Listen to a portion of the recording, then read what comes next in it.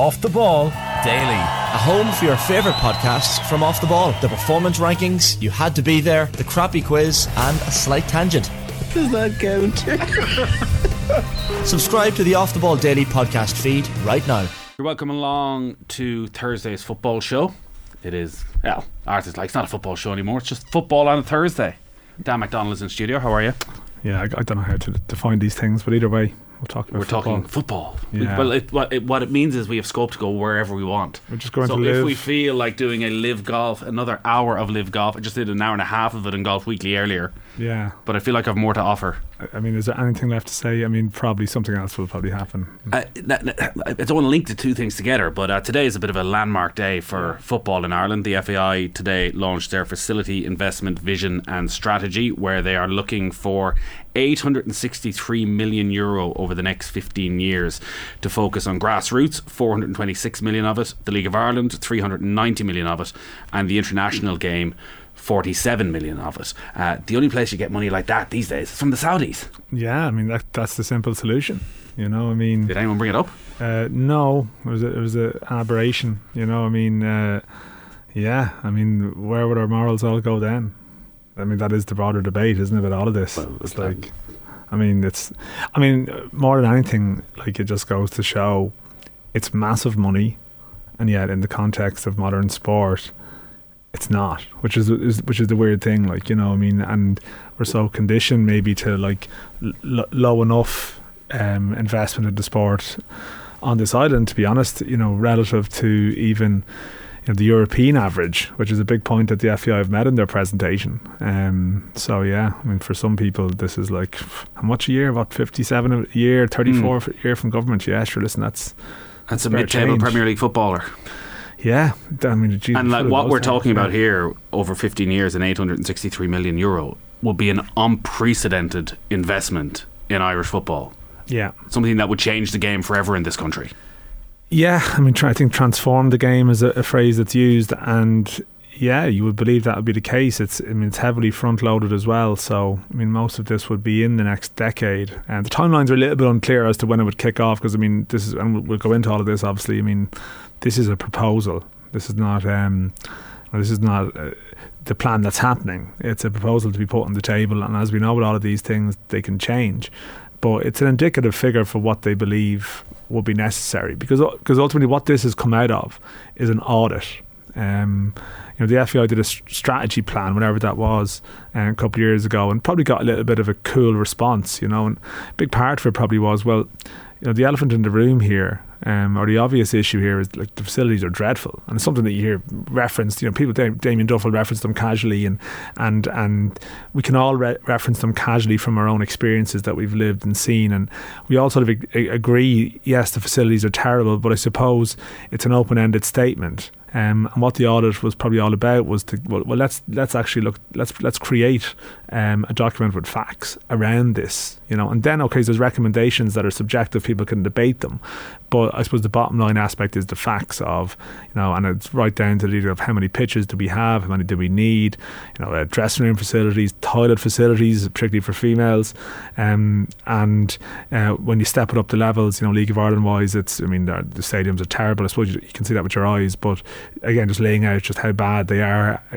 with regard to European norms. And the international element that you mentioned at the start is to do with the facilities in Abbottstown for our underage international teams and senior team where they train. So there's a broad scope to it, but I suppose people have always said, well, you know, where is the plan? And this is the plan now. And we can debate the plan, but at least now there is one, which was the most important step. Whereas talking about it for years without a plan just sounds like noise, it sounds like complaining. Whereas now it's like, okay, this is a document that's a guideline for where things could go. It is a very extensive document, and we'll get into the various parts over the next few minutes. Today then, out in Abbottstown, Roy Barrett, who's the outgoing FAI chairman, and the FAI CEO Jonathan Hill were there. Let's hear from Jonathan Hill. He lays out the scale of underinvestment in Irish football and how it's impacted the game from grassroots right up to international level. Our research clearly demonstrates that Irish football needs funding, both private and public, to transform our facilities and infrastructure and to inspire current and future generations. We believe that football has been underinvested in for the last 25 years and that we've fallen behind our European counterparts in facilities investment. This isn't the fault of any single entity, but it is a simple fact. That is evidenced by the stark findings from our facilities audit. So, for example, at grassroots level, many clubs do not have any form of community-focused clubhouse, and only 10% of our grassroots clubs have access to an indoor hall, for example. As a further example, take women's and girls football, which has grown steadily in recent years. The reality is that this will suffer if we do not invest in facilities now, as we'll not be able to cater for this ongoing demand and growth. Again, as an example from the survey, we now know that 38% of our grassroots clubs do not offer female toilet facilities. Whilst the League of Ireland is currently thriving with sold-out stadia and an increasingly strong on-field product, the state of our facility infrastructure is clearly holding the league back. Facilities are below standard both in terms of our academies and wider training facilities, whilst many of our stadia have not seen significant investment for over 20 years. At international level, the FAI does not have a modern, fit-for-purpose National Football Centre facility, with the current FAI National Training Centre not at comparable standards to facilities in other European associations. In our current facility, there are no changing room for players across 18 international teams, or indeed for any of our young local players, for our match officials or staff. No high performance, no medical, and no modern sports science facilities. We believe this needs to be addressed. That is Jonathan Hill, the FAI CEO, speaking at the launch today of the FAI's Facility Investment Vision and Strategy. One of the things that I liked about this is right at the start they show football's social return on investment, and this maybe is the start of football fighting back, of shouting loudly that too often they've allowed other sports to almost have a monopoly on volunteerism and benefits to the community, where you only have to look at the makeup of the Irish underage squads right now to see the integration that's happening in football at a far greater rate than other sports, and the numbers involved in that across the social benefits, the economic benefits and the health benefits as well, which probably gets into where they will look for the money to come from all different angles within government. Those numbers that Jonathan Hill went through there, and we'll start at the grassroots level, I don't think will be shocking to anybody who is involved at football at grassroots level, at any age group, at senior age, whatever. Like 10% of teams have access to an indoor facility. I'm surprised it's even that high. Like, it's a miracle that we've had any success at underage level, that participation is so high, considering how far behind it seems Ireland are in terms of those most basic facilities. Yeah, well, I think the general sort of calculation here, I mean, there's a number of figures you can pick off. I mean, I think they estimate like you actually need another 1,000 pitches if you were in line with I suppose per capita reports based in other countries, and a lot of the pitches that are there, I mean, I think, was it 43% of clubs, because from this survey, would describe their facilities as very poor or moderate in terms of the pitches themselves. 55% of clubs don't own the facilities, and a number of that, like within that, they only have security for more than 1 year, so they don't have they don't have a real home, a real base. And even people talk about traditionally why football has fared poorly. I mean, it's pointed out here that 25% of clubs in the country can't apply for sports capital grants because they don't qualify for the criteria. We'll talk about that, because that's really interesting when you outline that first figure of the amount of clubs who actually own their facilities, but even the amount of clubs who have such little certainty as to their long-term future in their current location. Yeah, they don't really have a secure home, and as a result, I mean, I think to be fair, a complaint within government would be, and this has been touched on in recent weeks, probably around betting tax and other issues, is that it's not that there hasn't always been a will to give money to football, it's that often they come with a pretty shabby case when they try and present, and there's a number of reasons for that. I mean, I suppose, in other sports are just better organised. That could be like more skilled people on their committees. It could be more, I suppose, from the Gaelic Games perspective. I don't quite have the figures in front of me here, but I mean the report does outline, across I think 2000 to 2022 in terms of sports capital funding. There's a quite substantial difference. Well, the GEA have received 431 million between 2000 and 2022. Football has received 188 million. Rugby 53 million. Rugby's turnover is far ahead of where the FAI is, but considering football is leading the way in terms of participation. Yeah, participation would be key. Rugby's obviously smaller, but the scope would be a bit smaller just in terms of participation numbers, and that would sort of make sense. But there would be quite a substantial difference there. I mean, listen, part of that can bring you into a broader debate around the sports capital funding and how it's handled generally. Well, even there it says Ireland is one of only 5 EU countries that since 2001 has had an average spent less than 0.5% of total government expenditure on sport. Yeah, no. So we spend less than everybody else to start with. Yeah, and listen, it's true. You'll have the GEA, for example, who the people can quite reasonably point out they've spent a lot of their own money on sports, but they've obviously had government funding as well for big projects and smaller projects. But I suppose they're not trying to compete with 55 other nations, in UEFA, where there's significant professional infrastructure at all levels, and this is part of the issue here. I suppose football, this is a broader thing as well. The cultural view of sport in this country, we have a great culture of volunteerism, which is it underpins most codes, and in football that is equally so as much as anywhere else. But I suppose in terms of where you're trying to get to and where you're trying to compete, it's just not fit for purpose under any of the criteria that exist. And even for some people, the principle of government putting money into this, maybe they're not 100% sure about it. But then you look at you look at the recent debate around, I suppose, horse racing and greyhound racing. There's arguments about government investment based on what happens elsewhere. And you look at football. I mean, you look at football in other countries, central government funding is quite substantial. And as you point out, football probably hasn't been very good at pointing out about the health benefits and the overall value. I think there's been a very narrow view of football in this country, which part of it comes from almost this belief of team qualifies for tournament. Irish football's in great health. Team doesn't qualify for tournament.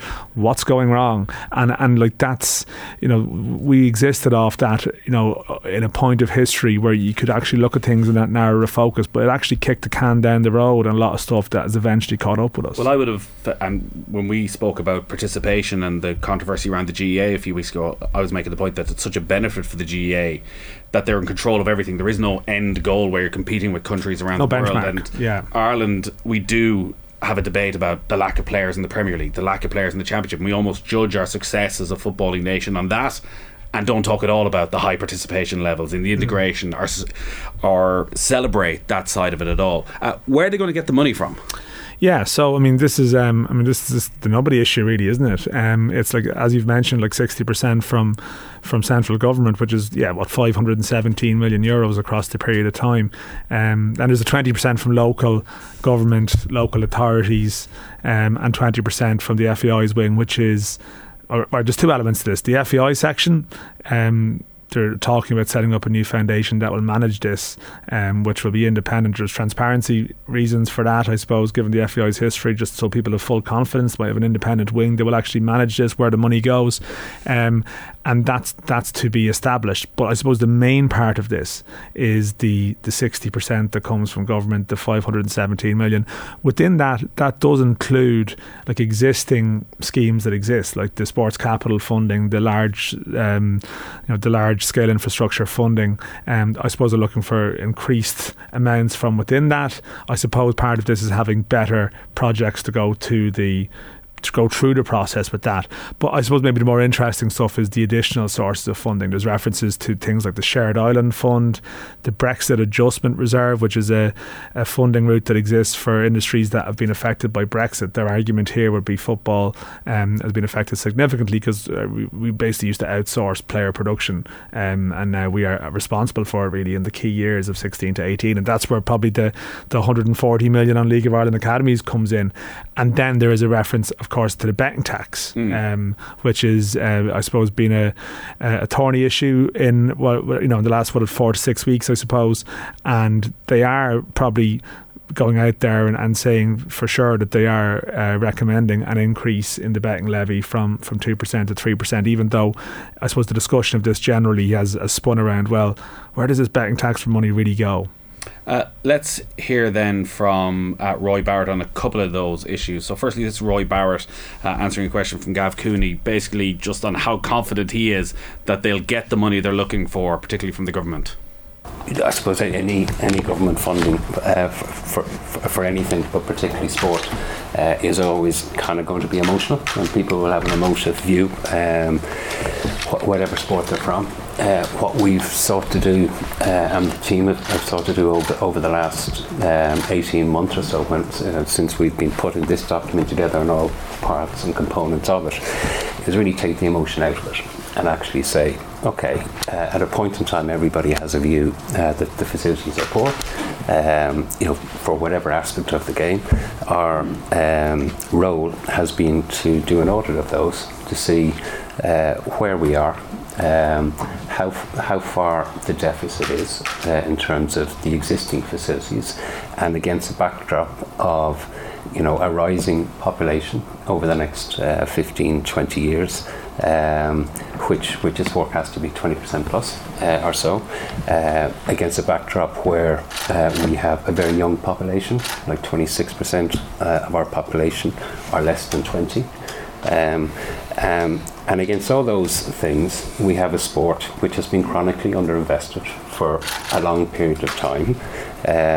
If that underinvestment continues, we're going to have all sorts of problems given the growth in the sport, the relative size of the sport, and the demographics, and the change in the demographics would indicate that the demand for football and football facilities is just going to get bigger and bigger and bigger. So against that backdrop, are we confident that we will get funding? I'm certainly confident that we should get funding, and I think part of the report also, we're not in isolation. Like, we're a sport of many sports, and I suppose part of our argument is to say, okay, well, what's happened over the last 20 years, and over the last 20 years as a country we've underspent in sport. Okay, we're about half of what other countries have done, and we're down at the bottom tier of countries which have invested in sports as a whole. Our argument would be there should be more investment in sport given the demographics, and as the largest sport we have the greatest need, and that's historical, but also what we see into the future. So we think we should get the funding, and we think we've got a good case to argue that we will get the funding.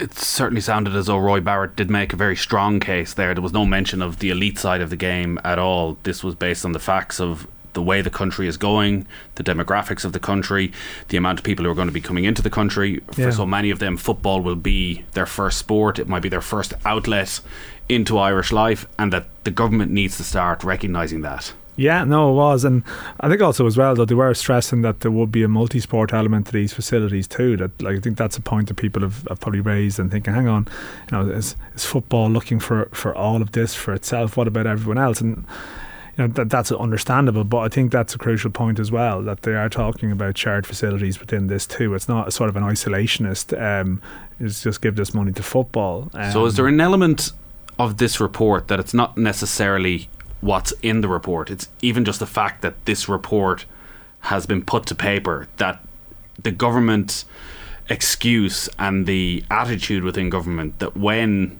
we talk about money for football, as you say, the attitude was, well, where's the plan? So if the GEA come looking, they come with a fully formulated plan, football come go, give us a bit of that. Whereas now, when those conversations happen over the next 5-10 years, the FAI can point and go, we have given you the numbers. We have shown you that if money is going to the GEA for facilities, we need to be in on that. These need to be municipal facilities. They need to be shared facilities. There needs to be an opportunity for that money to go and benefit football as well. Yeah, and I suppose that's probably even more pronounced in the grassroots end of it in particular. When you're talking about like the regional hubs, like community hubs, I mean, that's part of it. Like they've divided the country sort of into eight sections.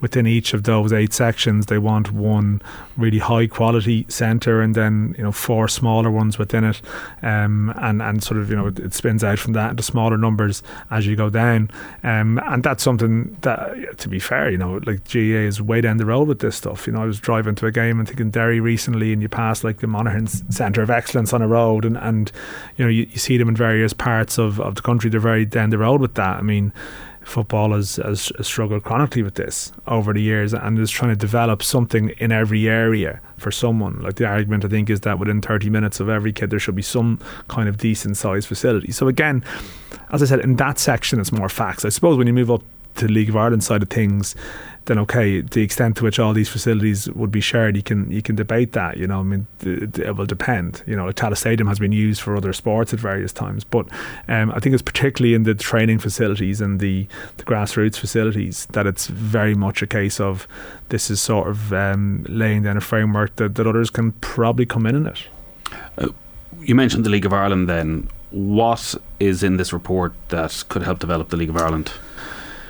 I mean, yeah, like the League of Ireland aspect of it. I mean, I suppose like what I probably like about the report is that it doesn't sugarcoat the reality, and I think this has probably been a big problem with the FAI. Going back to the previous decade, where it was trying to tell everyone that everything was sort of fine, really.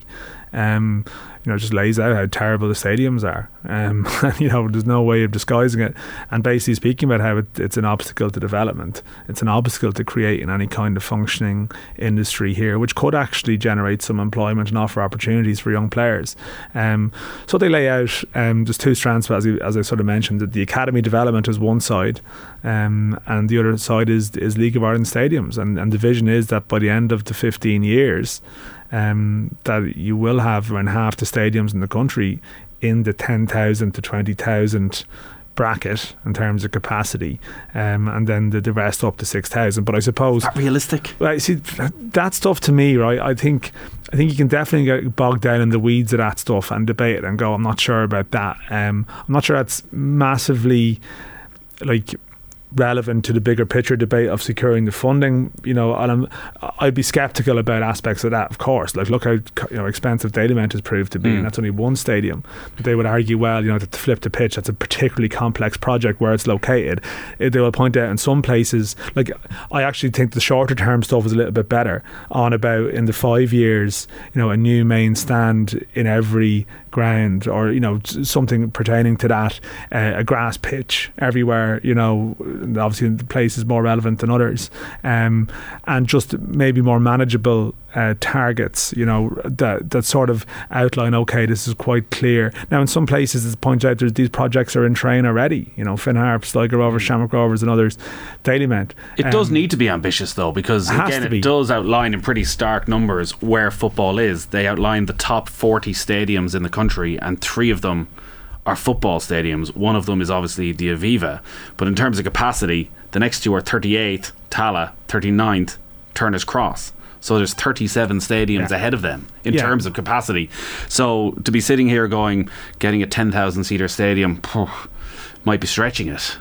Yeah, and it's easier to make the case now when like crowds, grounds have been full many times this year. It's clear it's stunting development. It's harder to make that case if they're all half full all the time. But again, like, I suppose it's more a case of like establishing the principle that you need to recognise that these facilities are important. And that's been a challenge to even plant that seed with aspects of the football community here. Like, how important is this? Like, there was resistance at various stages to putting a third stand into Tala. Oh, well, I mean, the attendances wouldn't be, I mean, you go there regularly now. Like, it's a much better facility. Like, the benefits are, like, the women's team play there, 21 internationals can be there, and like, you want to be able to move these things around the country potentially, but you can't do it actually, because the facilities are embarrassing. Like, you talk about and people might want to bring the women's team around the country. I mean, you can bring them to Cork, sure. And even then, like, Turner's Cross isn't perfect, but where else do you go at a certain level? So if you wanted to have an underage tournament here, you can't do that really in a proper sense. So and every other country is doing it. Again, this it's is the outlined point. in this that every other country in Europe, now again there's lots of different reasons that they have a very different structure around their leagues, around how investment comes from TV rights that just doesn't exist. There's some dictatorships in there, effectively, harder to point to. Azerbaijan, we may not get to that level. Russia built a lot of stadiums. Well, okay. But it's establishing the principle that this is important that you do it. And like some people, need convincing of that at various times. And I think this is why some of the detail around will the stadiums end up at this size, will that materialise, that may not prove technically to be the case, but is there a basis there for starting work on certain places? I mean, the academy stuff in particular, there's no reason really why you shouldn't be trying to advance the argument of every club having its own training facility. Like that's something that provides a benefit to a lot of people potentially, and that to me that's a business case that you can present and say, well, here's what we need, here's what we can do with this. I appreciate some of the other stuff is more complicated, and definitely you could pick away at some of the figures around, say, we know how long it takes to get stuff done in this country. I'm not sure if some of these targets can be realised in that area, but you have to aim for them. In terms of the international side of it, then it's not a huge amount of money, but what's the area of focus there? I mean, it's actually very straightforward. I mean, you could argue that the international side, I'm not sure if where you would rank it in terms of being the most pressing relative to some of the other stuff we've raised, but it probably is the most manageable one because it's actually quite straightforward. It's like based in one area. I mean, the FAI are based in Abbottstown, but the report points out that of the three, I suppose, major codes, they're the only one that doesn't really have a proper national training centre. Like the national training centre they have, they even put it in quotation marks themselves, as though the definition of it is questionable, because they don't actually have proper changing room facilities there. Like our underage international teams, the 18 or so that we have, they have pitches there, but they don't really have anywhere to train. Right. They don't have because every time you drive out to Abbottstown, it's more and more impressive. There's a new facility, there's more pitches, there's a new building with state-of-the-art infrastructure around it. But you drive past all that and then you get to the FAI. Is that what they're saying? Yeah, pretty much. I mean, like no changing rooms for international standard players, no high performance facilities or medical facilities, no fit for purpose education and development facilities, very poor playing surfaces, zero security infrastructure, a single reclaimed container acting as a makeshift room for the player analysis team. So don't want to be getting ahead of ourselves, Dan. No, and I mean, keeps people grounded. Again, I suppose because this is on one side and the land is there, again, there's a front loading of this that you could do. I think it's something like 35 million of that in the first 5 years, they argue. And like you see, the international team, we'd be there, you'd see them arrive off the bus changed, already. Like there's not a huge amount there. And again, like, it's not fit for purpose, and that is the international element of it. I mean, some people would prefer the concept of having a national academy full stop, where we do all the post-Brexit stuff, and that's not on the agenda. They are going to push with the clubs and spreading it regionally around the place, but that's the international aspect pretty much. That's probably the most straightforward. In 26 million to build a national football centre. FIFA quality 4G pitches by 3, including one potential dome, 5.5 million. So the dome that is out in Abbottstown at the moment, where the Irish rugby team train, the FAI don't have access to that. Well, no, I mean, I presume you can rent facilities out there if you want to use them. I mean, there are pitches out in Abbottstown that teams like might, have arrangements with Sport Ireland to try and use them or whatever it might be. But in terms of actually having your own home, your own actual base, the argument is that they need one, that they don't have one. So that's probably, as I said, like there's something like 2,500 projects in this here, up to that amount, but I suppose that is slightly more, the focus to that is more narrow and more straightforward than the other ones. But again, I mean, they're all pressing. Actually, I'm not even sure about ranking them. All of them need to be addressed. I mean, this is why this whole presentation is overdue. And I think what's interesting is that the football community is a fairly cranky one, as we know, and probably quite divided as well, for many historical reasons. And I even think of the strategy plan when it came out, I think people were probably more of a mind to chip away at it, because there was areas of it that were a little bit unsatisfactory. But I think with this one, you can see people are generally going, no, this is a good plan.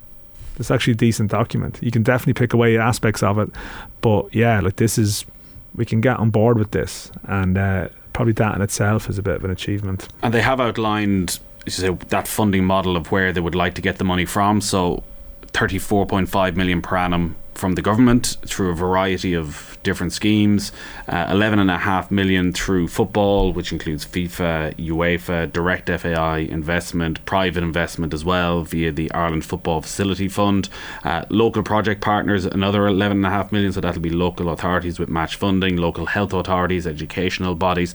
So they have divided this up into, I think Roy Barrett used the term there about it being a motive, that at times if we talk about the health benefits of sport, but the second you then associate giving money to sport from the health budget, people get very upset about that. But actually, if this is going to grassroots and the government is funding in different ways high performance, maybe that's a way for the FAI to get access to all this money. Yeah. Was there any sense as to how much they actually think they're going to get? No, I mean, and I think that point is probably addressed. Is this the negotiation? And I suppose all these things probably are. I suppose the FAI, they do have, they have Robert Watt on their board. They have people there who probably have an idea of the lie of the land and what's going on. And I saw last week Cork City were all in with Micheál McGrath. I was looking at public expenditure and all the departments they're probably trying to hit. I don't know. That's a tough one to answer. We are coming into a time where there's a budget surpluses are being debated. A big part of that is infrastructure. Leaving a legacy. Again, there's an acknowledgement probably haven't been good at doing this in the past as a country. There is an election around the corner. You can't get away from that. You see what's happening today, like Sinn Féin straight away, not saying much around the betting tax stuff, but they're coming to life on this. I think Labour have as well too. People are probably of a mind to say, okay, if there is a surplus there and we're talking about building something that leaves a lasting legacy, lasting foundations, that you can have the debate. I don't know. The government aspect of it, people probably hear 863. I suppose the government aspect is 517. There is obviously the local element of it will have state funds attached to that. But you break it down, that averages around 34 per year. You have to go back to the horse and greyhound racing thing to some degree. You can't help but go there. They went there themselves today. Well, let's hear on that then. So Tony O'Donoghue from RTE asked Roy Barrett the question about the FAI and I guess the FAI and the betting tax, and I guess the way that story developed over the last few weeks. We haven't been critical of any sport actually, and just like this document, when you try to look at a particular issue, we try to, in terms of the amount of work that's gone into this document. When we look at something like the betting tax, is that we try to take a fact-based approach to a funding stream that has been there for the last 22 years or so for two other sports. Okay, and rather than being emotive about it, is actually say, okay, well let's look at this and let's look what has happened and why it happened. So the reality is, for those two sports, there's been 1.6 billion put into those sports as investment. The original genesis of it was the betting tax. The reason the betting tax was put in place was this concept of a free rider, i.e. Betting companies were benefiting off the content of horse and dog racing, and that this new fund and the betting levy was directed to those two sports to compensate for the fact that all the bets were being placed, let's say theoretically, on horse and dog racing at that time. So that's fine. So what's happened though over the last 20 odd years is that the betting levy and the funds raised has just increased at a time when the proportion of those bets has changed and close to 40% of them come from football. So I think it's an absolutely reasonable question to ask, is that if the original basis of the legislation was one thing, that if you apply it today, then football and other sports should benefit from it. But we haven't criticised other sports, and actually, if you look at our report, what we do say is that, well, listen, this has been here for 20 odd years. It is what it is. So what we would suggest is just increase the betting levy from 2% to 3%, and then in doing that, other sports, including football, could benefit from the increased yield from betting levies. So it's no, we're not trying to say pit ourselves against other sports or say that we should be taking off them. That's not what we said. That's not what the report says. And what it says is we've got a low betting levy, increase it, other sports can benefit, and then when I look at it from a football perspective, that would be and would represent a significant amount of permanent funding for the game, which would help finance part of what we're trying to do here. And part of the reason as to why we looked at that in particular was, it's one thing saying we need loads of money, okay, and we need loads of money to invest in the game. Well, that may be fine, but come up with some sensible suggestions as to how that can be raised. That's one. So that was Roy Barrett there talking about the betting levy. So they're not saying they want a slice of the current pie, they want to make the pie bigger. Yeah, and that was always in the report, the report they commissioned. I mean, they weren't, this was the point, it was a sort of an analysis of sports funding and highlighting. And look, it went a particular way because the amounts that have been directed towards horse and greyhound racing are so significant. And naturally, you look into it, the greyhound racing one in particular now might be even more motive, like 18 million a year or so. Put that against 34 million per year, it doesn't seem daft, really, does it? The football ask. Now, it spun out a debate, and it spun out a debate around, the government attempt to say, well, this money doesn't go to horse greyhound racing, the betting income money. Yet there's loads of stuff out there which shows that it informs the picture. And I think this is part of it. Like, football is, there's no doubt that betting on football does bring money to society. This is our argument for saying maybe give us some money, that would benefit society. That's the FAI's push on it. They've obviously publicly probably got not very far with it. The idea of raising the betting levy, how realistic is that? There's probably going to be a pushback on that from certain sectors in the bookmaking industry as well. But horse racing have argued for this before. They've called for the increase in the betting levy for whatever reason. They obviously felt it would benefit them. So I've always felt football's entitled to make its argument here. But it may well be that they end up technically getting nothing from the betting tax. But I suppose it helps their argument for getting more funds from the Exchequer, which isn't really coming from the betting tax, or is it? Which is basically how it operates now with regard to horse and greyhound racing too. Declan Lynch used to have that great line about the FAI. It's the dysfunctional sporting body that other dysfunctional sporting bodies called the Galacticos. The trust of the FAI within government circles now, is this a line in the sand?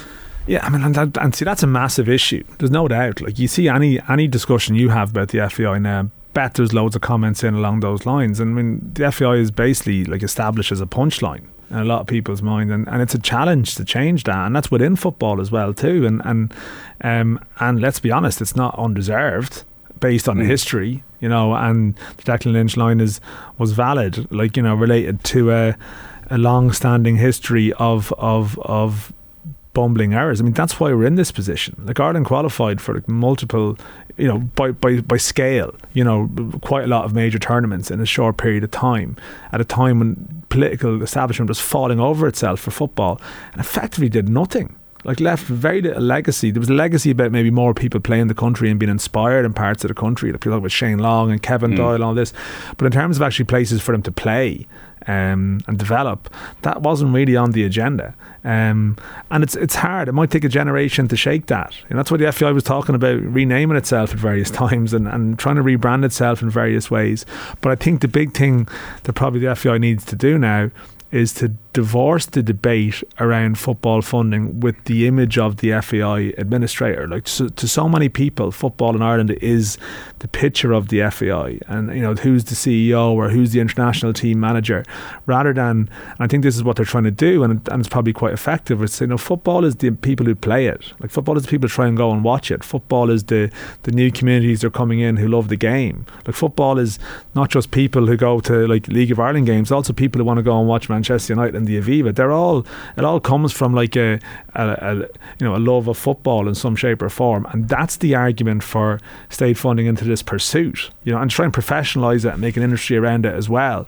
Whereas too often it's been seen through the eyes of the FAI. But of course, look, they fed that cult of personality themselves, and the damage lingers on, the debt lingers on. There was a reduction in the debt announced today? The AGM this year, they're suggesting it's going to be down to 44 million from 63. But there's no doubt that the FAI's ability to come up with its portion of this is complicated by things like that. But again, this is where this new foundation and getting maybe donations or however that work, because is part of this taking the FAI away from that sort of boom or bust cycle of everything being on qualifying for the big tournament?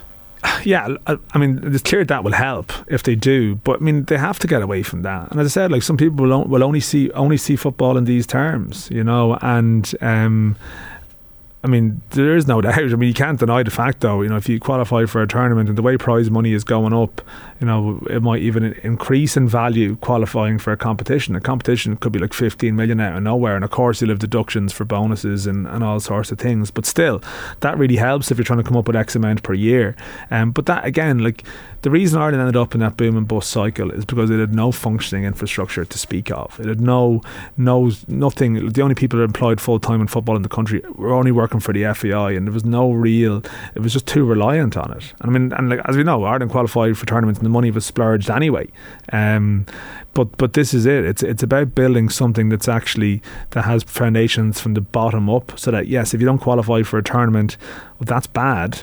But you actually do have training centres around the country and academies around the country, which should mean that over the round of like a 20-year period or a 30-year period, you should qualify for more than you don't qualify for. And that's where you have to get to. Like, we are still a small country. We are still going to miss out on competitions, but you just have to get to a place where we're not reliant on like the magic of a manager coming in and recruiting players through eligibility rules and hoping at a particular point in history this comes together. You actually have to take a little bit more control of your own destiny, and I think this is part of that. Well, we'll talk about Ireland controlling their own destiny for this qualification campaign a lot next week. It is 8 days away? Yeah. From Republic of Ireland against Greece in Athens, and then at home against Gibraltar. We'll have full live commentary of that game on the Monday night. They're in Turkey at the moment. You're heading over. There's a training camp. Yeah, in Antalya, a warm weather training camp, as they call it. I was looking at the forecast. They were meant to have thunderstorms and stuff. The forecast got a little bit better. I was thinking, this is typical FAI, isn't it? They go all the way to Turkey and it's bloody warmer back here. And like, the Stephen Kenny era is just stepping on rakes. Like, the warm weather training camp called off because of thunderstorms. The forecast looks okay. Now it's improved. So they've been there since Monday. And they're basically spending, I think, 9 days in total in Antalya, and sort of flying into Athens, and almost their trip to Greece is a normal length one in terms of just getting in 2 days before and playing the game. So yeah, I mean, there was no dropouts of the squad once they named it, which is decent enough. And yeah, I mean, this game has probably been sketched into our minds mentally for quite a long time, and the nature of the year is such that you have one game against France in March with a 3-month build up, one game against Greece in June with a 3-month build up, and then it's a little bit of a sprint later in the year by comparison, but it's upon us. Yeah. All right, we shall talk to you plenty more about that next week. Great stuff, Dan. Thank you.